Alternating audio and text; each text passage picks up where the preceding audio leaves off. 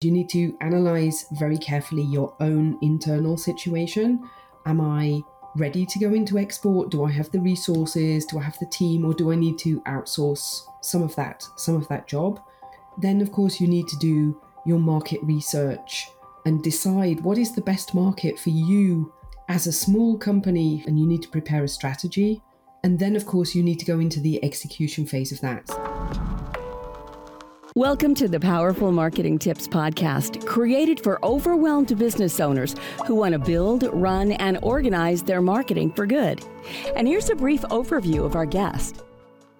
Have you ever dreamed of becoming successful internationally? Building a brand can be tricky to begin with, but what should you consider when you want to expand to other countries as well? Today's guest is Catherine Reed, who is an international sales and marketing consultant with over 25 years' experience developing niche products in emerging markets.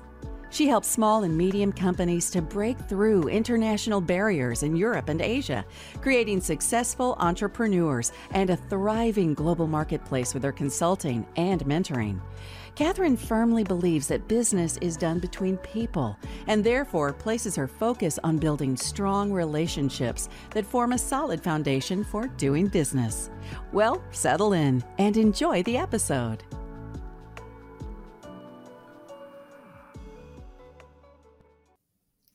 Hi friends, it is Mari-Liis here and thank you for tuning in. Another great episode with an inspirational guest is about to start. But before we start, I have a favor to ask. Please go rate and review this episode to help us grow. It means a lot to receive your feedback, and it is the only way and the only thing that helps us become better and serve you better. So we appreciate your help here very much. And now, today's topic is enormous, as we are going to talk about starting to build an international brand.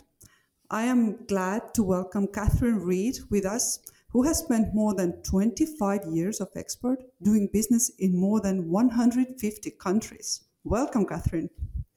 Thank you for having me. It's really a pleasure to be here. We are very honored to have you with us. So please, Catherine, share briefly your story with us. How did you find your way to the exporting world, so to say? Well, I was actually originally a languages student, and I had absolutely no idea what I wanted to do with my life, but I did like the idea of living abroad and traveling a lot. And one of the ways that I could prolong the time I spent in Austria, because I'm from the UK originally, I found a course at university, a postgraduate course at university in export and international business. And I thought, well, I'll do the course, and if I don't like it, then I can always do something else afterwards. And that's how I ended up in export. So it just worked out that I just really felt at home in the niche, and so everything began from there. And you have been there for 25 years, and I know you have worked with some great brands. Please talk about those as well. Okay, well, I started out in the automotive industry, working with a brand which is maybe not such a household name these days, Crossland Filters. But of course, we were delivering at that time, we were delivering to Ford. We were also delivering to companies like Aston Martin or Rolls-Royce or Volvo, also for heavy duty applications. So it was quite an industrial kind of environment. It was very male dominated. And I was dealing with Africa and Eastern Europe, because it was the late 90s, and Eastern Europe was also a kind of new frontier within Europe, that my boss didn't really know those countries, and that was more my jam than to deal with Portugal or some of the other markets that he liked to work with. So that's how I started there. I did a brief stint with rubber stamps, which I actually didn't find that exciting. The people were nice, but I didn't find the product very exciting. And then I spent 18 years selling infant formula and baby food, which was a really nice time, and I had a really fantastic experience there. So that was a great learning curve for me. And the last 3 years I've been self-employed, so working with lots of food and beverage brands or other FMCG products especially. And it's been, a lot of fun. not always easy, but a lot of fun. That's great. I can see and hear you have a lot of experience here. And please just briefly walk us through the countries you have worked with. I know we shouldn't list down all the 150 here, but I'd like to I'd like that our listeners could really understand, the which sides of the world you have worked. Okay.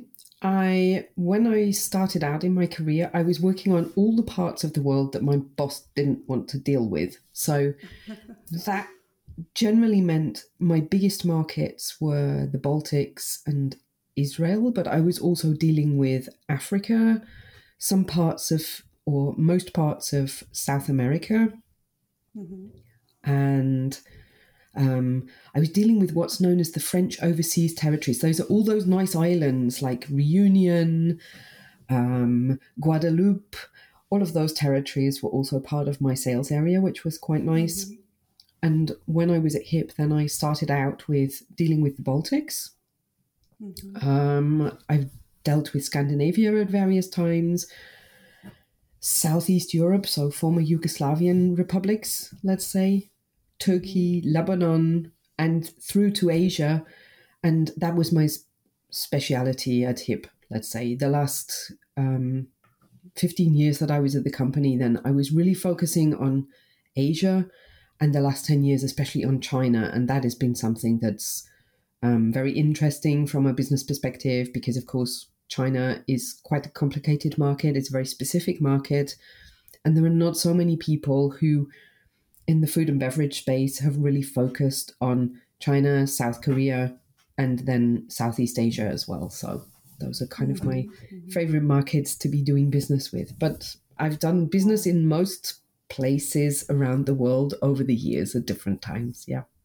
Yeah, I can see that. That's just amazing, Catherine, really. So I'd really like to talk about starting to build an international brand today, but I would start with, you just mentioned so many different countries, and they are not just different by where they are located, but there is also a huge cultural difference, yes. Right? So please tell us, how did you work with different countries? Did you do some homework just to figure out, what are the, let's say, their norms, and how do they expect you to really communicate with them? Yeah.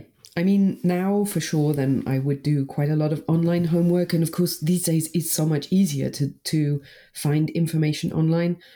When I very first started out, then of course there were a few books available, but a lot of countries, for example, the first business trip that I actually did on my own for Crossland was to Lithuania. And at that time, it was maybe 1995, something like that. There were no business books talking about that particular area of Europe. And it was somehow quite exotic for a lot of people because, it wasn't long after independence, and a lot of people had never visited there before now. So at that time, it was really quite a case of going and listening and observing really carefully.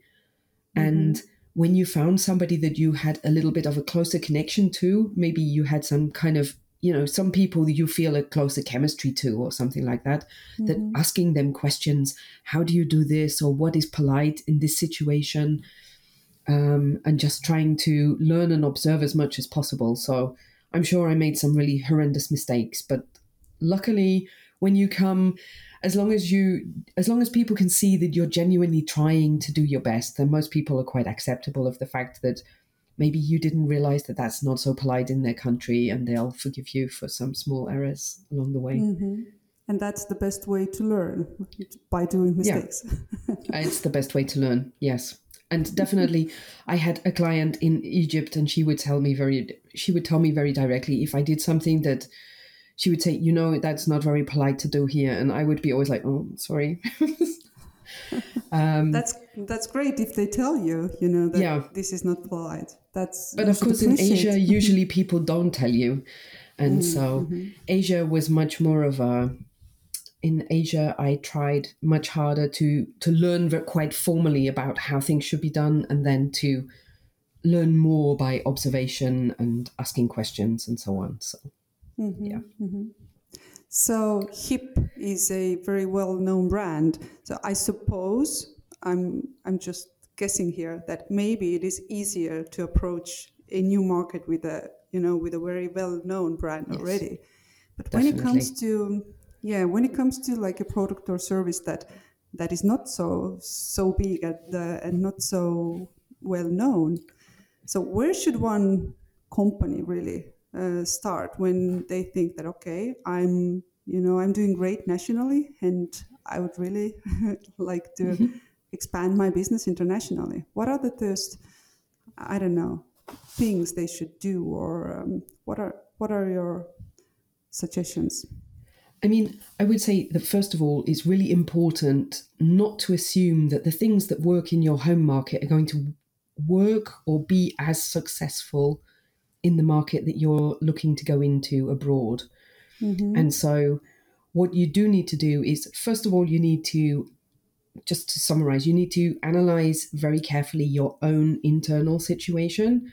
Am I ready to go into export? Do I have the resources? Do I have the team? Or do I need to outsource some of that job? Then, of course, you need to do your market research on and decide what is the best market for you as a small company who maybe doesn't have any brand awareness somewhere to go into, and you need to prepare a strategy.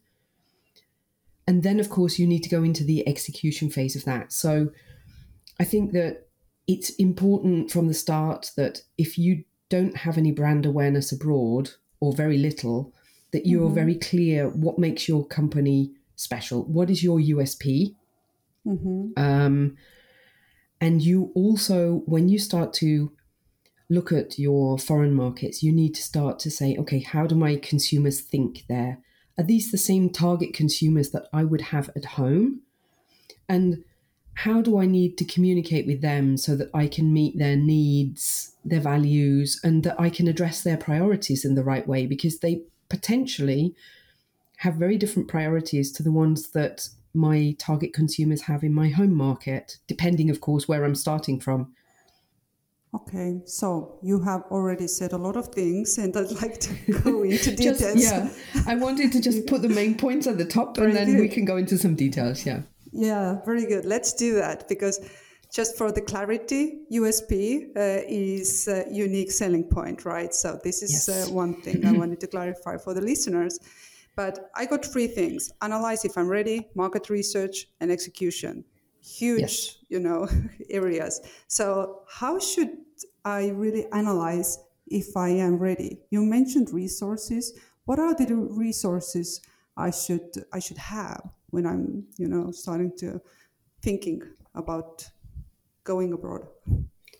Okay, for a small company, you need to start out with having the commitment of the management board or the owners to really go into export.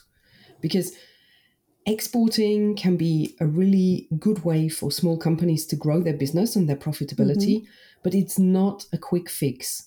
So it's something that they have to be committed to in order for it to work well, because you have to prepare that things are probably not going to go 100% according to plan. Maybe it takes a little bit longer than you expected it to. And you, of course, they also have to prepare some kind of a budget for you to be able to expand into a new market, because you need to do some marketing activities, you need to do some localization activities. And the other point is, do you have a team to do that? So do you have enough capacity in your team? And do the people that you have, do they have the right knowledge to do international trade? I mean, the guy in the warehouse, he's not going to be very happy if he suddenly has to pack your small export orders in something completely different and to go through some extra processes of inspections and doing documentation because you've decided you want to go into export. So you have to make sure that everybody is properly trained, or that you say, we can't do this technical part internally, we have to give that to an external provider, like a freight company, who can probably do all of that, those building blocks of the export paperwork, and that you concentrate on the marketing. But you still have to do the branding, and you still have to, even if you work with an external expert, you still have to provide the core knowledge about your products and your brand in order to adapt those for an international market. So you need to be committed and you need right competencies. That's very good. But when it comes to, you mentioned branding many times. So oftentimes we don't have those huge, budgets, right, for that. Yeah. So what are your thoughts here? And I'm sure you have many experiences here. What is the best way to do that? Because in order to really be on top of somebody's head, right, you need to do a lot of work, and it takes, again, time and commitment, as you just mentioned. So let's talk about branding a little bit here, because it is so much aligned with the sales and everything. Yeah. I mean, I think you have to, on the one hand, look at the culture of the country that you're looking to expand into, because it's not just what are their preferences for the kinds of products and services. Because if you have 100 products in your portfolio, maybe only 10 of those are suitable for the beginning in a new market. So you first of all need to look at which kind of products you're going to go with, and which kind of content the consumers in that market like to consume. Because, for example, especially in the B2B space, there are some markets where if you come with a white paper, then that's the perfect way of delivering some kind of technical B2B content. But for other markets, maybe you want to come with a video that delivers the same kind of content, but in a different format. So you have to, on the one hand, think about what kinds of content are suitable for the market. Can you take over some of your content from your domestic market and just localize that, which might mean, it probably means translating to some extent, but it also means changing, because localization is not just translating everything word for word. You know yourself, marketing copy is probably the hardest thing to translate so that it comes across authentically for a foreign audience. So you have to deal with the content factor. You have to also consider which channels you're going to use to deliver your content. For example, if you want to go to China, then you don't have any options of Facebook and Instagram and so on. You have to go completely onto Chinese channels such as Bilibili or WeChat. And whilst the content might be quite similar, you might need a short video. That might be the best way to deliver your message, but you have to deliver it in a different format. And the most basic thing, if you don't have such a huge budget, of course, is to localize your website. Because according to the so-called underwear effect, that's a really nice study that you can look for. Consumers are more inclined to buy more if a website is, and the information associated with it is available to them in their local language. So things like dates and currency and product sizing, for example, in the clothes industry is always a critical one. But it's really important to have it available in the local language. That would be the kind of very bare minimum that you can do, that doesn't actually necessarily need such a huge budget, but which you do need to get done professionally. It's not just something that you can just use Google Translate for to localize your website. You need to have professional support on that. Yeah, that's very good. And you should definitely do some homework here, because, it really helps you to save a lot of time and money and frustration at the end of the day. Absolutely. And I think that it's really true to say that the more research that you can do upfront of any kind of internationalization project, the more time it's likely to save you later. Because if you have that knowledge in-house, or if if you have the budget, of course, if you can buy that information into house, it saves you making the mistakes that other people have already made 5 times. Mm-hmm. I agree. And you also mentioned a very important detail is that when you approach the other country and culture, they might not even use the same channels as you are using, right? So the Bilibili and WeChat and the other platforms that they are using are not familiar to people not so familiar to people in Europe and in the States, for example, right? Exactly. But when you say to them short video format, then everybody can understand something under that these days, or at least every marketer knows what to understand under, okay, you need a short video format. And the fact that you need to adapt the exact way of delivering the messaging, that is something that I think most people can understand, that you appreciate things differently from one country to the next. I mean, from the UK, we have quite different understanding, even of some words, if you compare us to a US audience, for example. So you can really get into some hot water if you have the wrong vocabulary on those kind of things. I know. Trust me, I've been there. Because English is not my first language. But okay, so we have talked about branding briefly. So I'd like to touch the sales part as well, because when I'm analyzing if I am ready, I should definitely think about sales, or I think we are thinking about that. But how should one really approach sales very professionally, meaning that I'm just not going there and hoping for the best, right? I should really build already some networks there, or some relationships with local, organizations, maybe with a chamber of commerce, or what are your, best practices here? I think it's important that you go systematically into any market. So I often, especially a lot of small companies, I see them doing what I would call ad hoc export. And they say, well, we got an inquiry from Australia, but when we actually looked at it, it was too expensive. And so we decided that we can't export at all. And actually, they probably could export, but they need to have a system behind it. So like you mentioned, you need to decide from a sales perspective how you're actually going to enter into the market, how your product's going to get from your factory or your warehouse to the consumers. And for a lot of, these days, you could, of course, sell directly online, but that often brings with it certain issues about taxes, and it can get a little bit complicated with customs duty and so on.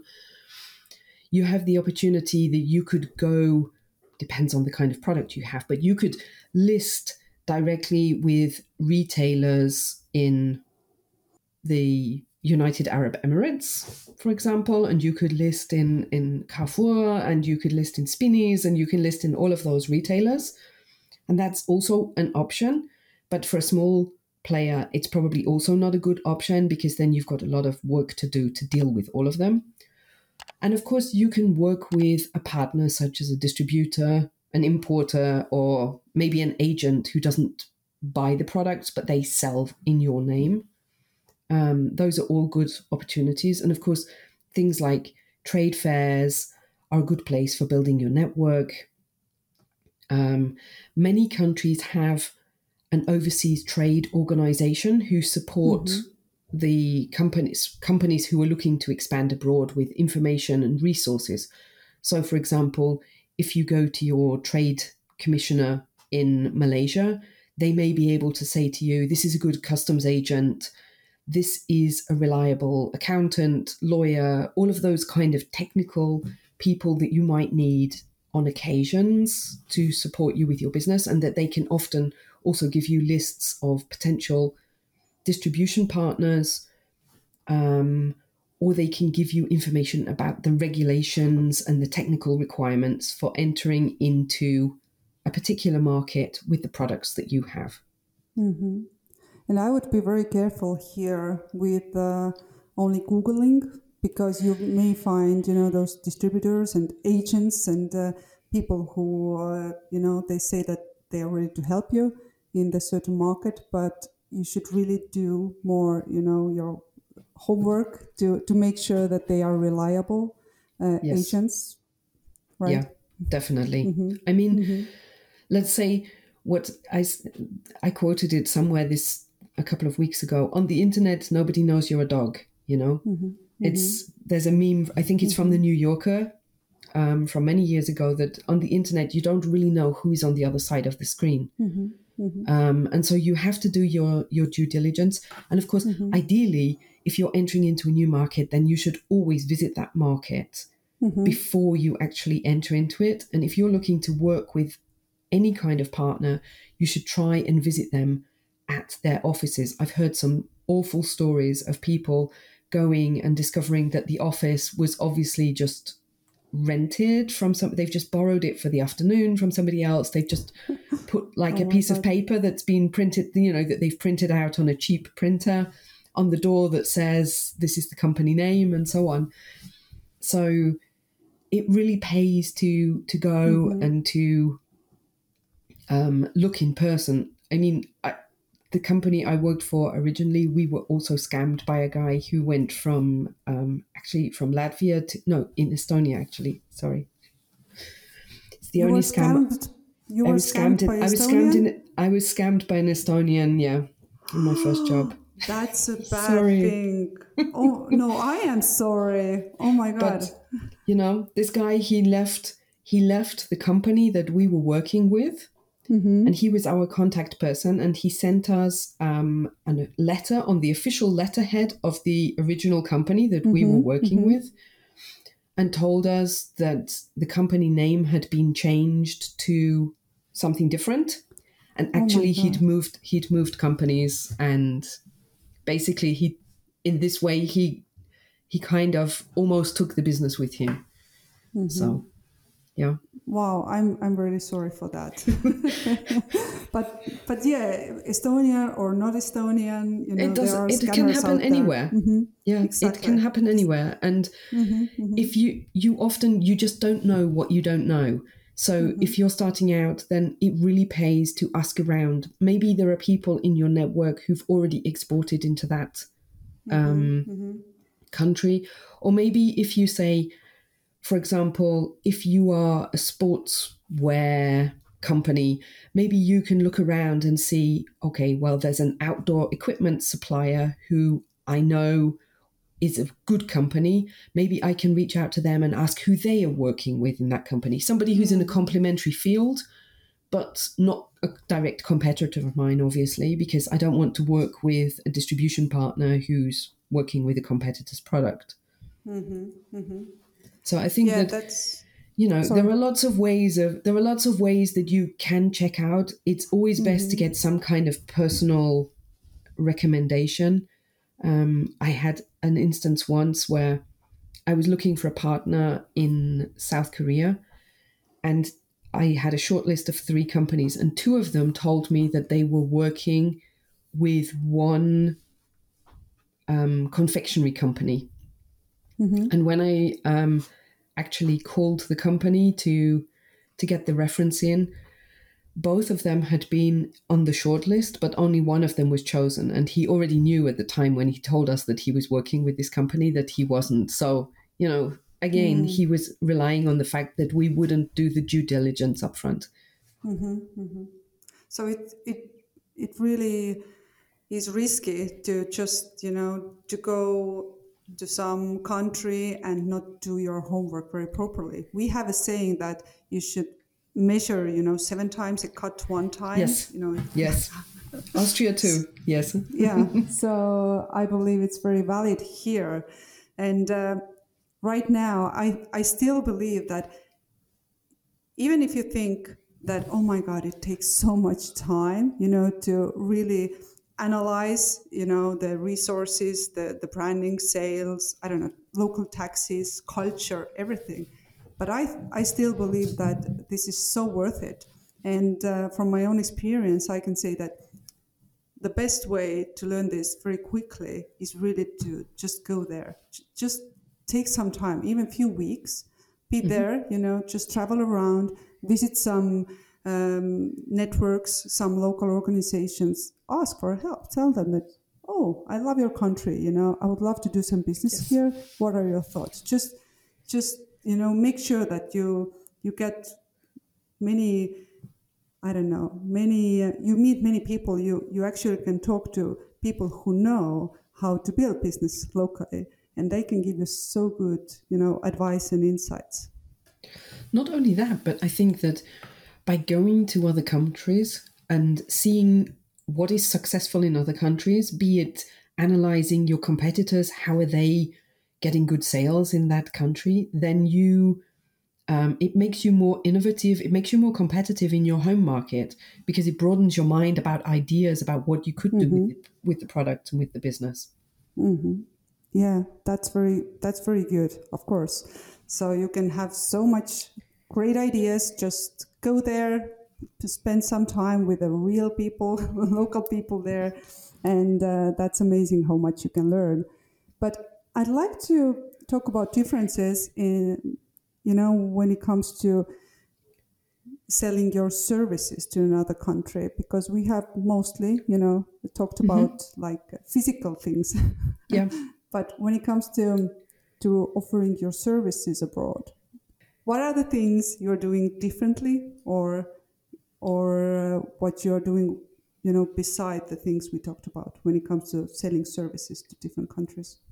I think for selling services, you have to establish very clearly upfront your authority in your field of specialization. And so I think that a lot of this is to do with building a personal brand, maybe, whether you would call it a personal brand or your company brand, but building your online presence, I think, is these days really very important for selling services internationally. Because if you can show or showcase your expertise, be that on platforms such as LinkedIn, or by appearing on podcasts as a guest, by being asked to participate in summits, or by being maybe a speaker in your chamber of commerce, because a lot of chambers of commerce are international chambers of commerce at international events, then you're showing that you are a competent person who is able to advise on whatever is your topic, be it marketing or consulting, executive training, whatever it happens to be. And I think that if you're selling services, it becomes even more important to be able to show good reference projects. It becomes very important also for you to build the relationships, because if you're selling services, somehow the relationship stands even more in the foreground of any kind of contract than it does if you're selling product. I mean, I always tell clients they shouldn't embark on a long-term distribution contract, for example, with someone that they couldn't bear to have dinner with. But I think if you're selling services where you're going to be working very closely with somebody on it's somehow a more personal level than just, will you sell the socks that I produce, if you're working with them to work on their brand, it's much closer to the core of their business if you're selling them services. So it's so much more important that the relationship has to be very solid. And of course, for some markets, especially in Asia, you need to spend a lot of time to build those relationships. Yeah, I think that's the main difference, because it requires, a lot of trust, as you just mentioned, and it takes so much time to really build, that trust. Because I may know you, I may even like you, but it doesn't mean I really trust you, right? Yeah, exactly. Or you may like me, but because you've never worked with me and I'm far away, you're not sure if it's one thing to just exchange ideas online somehow. It's another thing to send me your money and expect me to achieve results for you. And from my own experience, I can say that the best way here is really just to put yourself out there, to be genuine, to be available, to be ready to really answer any questions people may have, and you need to be ready to give value without any expectations. So that's you need to have a lot of conversations which are where you don't go into it with any kind of prepared idea that you're going to sell something, but simply just for the value of the conversation itself, to say. Yeah, you should just build those meaningful relationships, and as soon as people see the value and they really start trust you, then they want to spend time with you. So what I have experienced myself is that if you're being accessible for the people, they really appreciate that, because they see that you're willing to give your own time for them, and just by just being there with them and to helping them. It's something that anybody don't do. Yeah, it's true. It's not something that can be taken for granted these days, of course. So. Oh my God, yeah. I just love this discussion here, and I see that there is so much to do when it comes to really, the thinking if I should go abroad, because I have like some notes here, and as I'm checking them right now, I see that, behind every word here is, a huge work actually. We mentioned branding, sales, we mentioned, those resources and team, but we didn't talk about values. We didn't talk about how you might want to position yourself as a brand versus what actually the market really needs. We didn't talk about differences in technical and legal standards. We didn't talk about following trends and how they can be different in different countries. I mean, there's just, I think we could talk for days. So that's why I'm a little bit worried how to really wrap it up for our listeners, because I think that even the legal side of this can be so tricky, and it is so hard really to start to understand this. And the second thing, what we also mentioned, is to make sure that you will get a right partner, locally, and how to be sure with that. So it is very complicated area where you are actually every day. So please tell us, where should people find more information about what you do, and how can they contact with you? Because I'm sure they need to do that if they want to go abroad. Well, I can be contacted via my website, which is catherinereed.com, simply my name. If you are interested in finding different ways of selecting which markets would be the right ones for you to go into, there is a free ebook there that you can download that goes through it lists some of the criteria and some ways of doing some selection methods, so that you're making a data-based decision as to where you should expand your business into.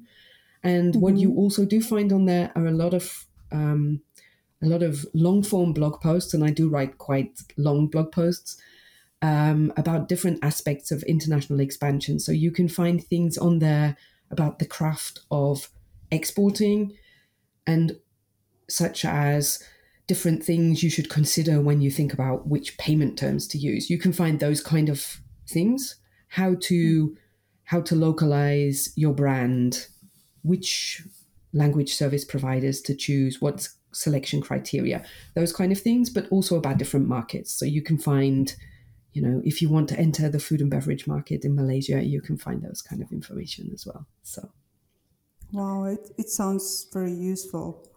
It's a lot of information on there, and I'm also easily connected or contacted via LinkedIn. So, I think that's the best way to start, Yeah. This analyzing how to really approach different markets. So if you were to wrap it up for our listeners here today, because I don't want to overwhelm them with, there is so much to do. What are the, 3 main things they should start with right now if they're thinking, okay, I want to really start a business abroad? I would say do your research. You have to get comfortable with being uncomfortable, because going abroad is going to be a learning curve. So it's something you have to get used to. And just when you think you've got used to it, you kind of enter a new level and it gets uncomfortable again. And don't be afraid to reach out for support, because there are people out there, there are organizations who will help you for quite reasonable fees. A chamber of commerce is usually not such an expensive thing to join, and you can get a lot of basic information there. There are many experts such as myself who can help you with finding partners, but reach out, get support, ask people. Don't be afraid to ask questions. I think those are the most. And go into it looking to enjoy the ride, as it were, because you have to stay open-minded and you have to go into it with pleasure, because otherwise it's going to likely fail, I would say. If it's just a nasty obligation, then I would leave it. I agree. And I put the quote, get comfortable being uncomfortable. That's very good, because I think every business owner should be comfortable with being uncomfortable, right? That's where the growth is, isn't it? It's like with the pearl inside an oyster shell, that it needs to have that little bit of rubbing. It needs to be that little bit of irritation in order for you to grow something beautiful. I agree. Yeah. So that is powerful, and I really think that if anybody who's listening to that right now thinking, okay, I'd like to have this discussion, about spreading my business to an international level, then they should contact you, just to meet you, because you have so much experience around this. And I think this would be the best first step here for somebody who don't know where to start. Yeah, I mean, I'm always happy to have chat and to point people in different directions. Yeah. Perfect. So last but not the least, Catherine, please share and comment, a song that always inspires you to take action. Well, the song that I've chosen is actually 50 years old.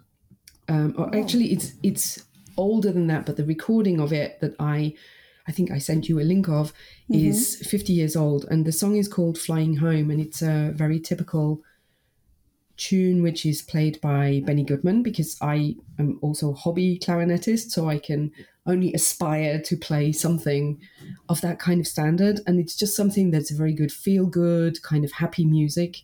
And this particular recording of it, he made with a vibraphone player who's from my hometown in the UK. So that's has some kind of sentimental connection for me that makes it kind of special. Yeah.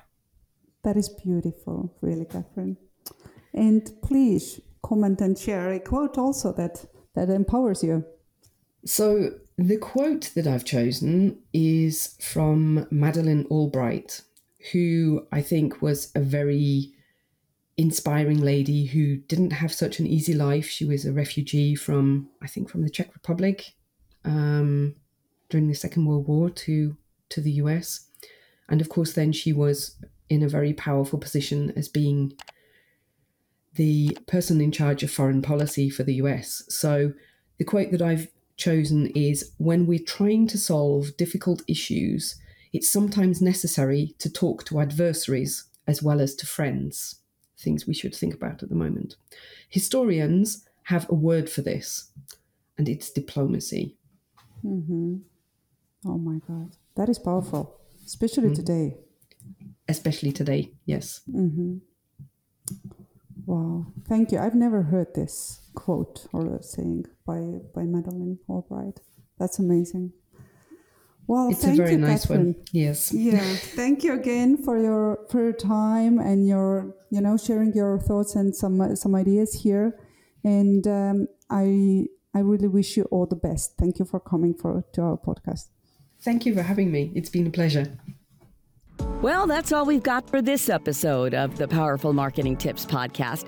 But make sure to link up with us at our free monthly international mastermind event. Just go to powerful-marketers.com/mastermind. We would really appreciate it if you would rate this podcast and leave a comment wherever you tune in to listen.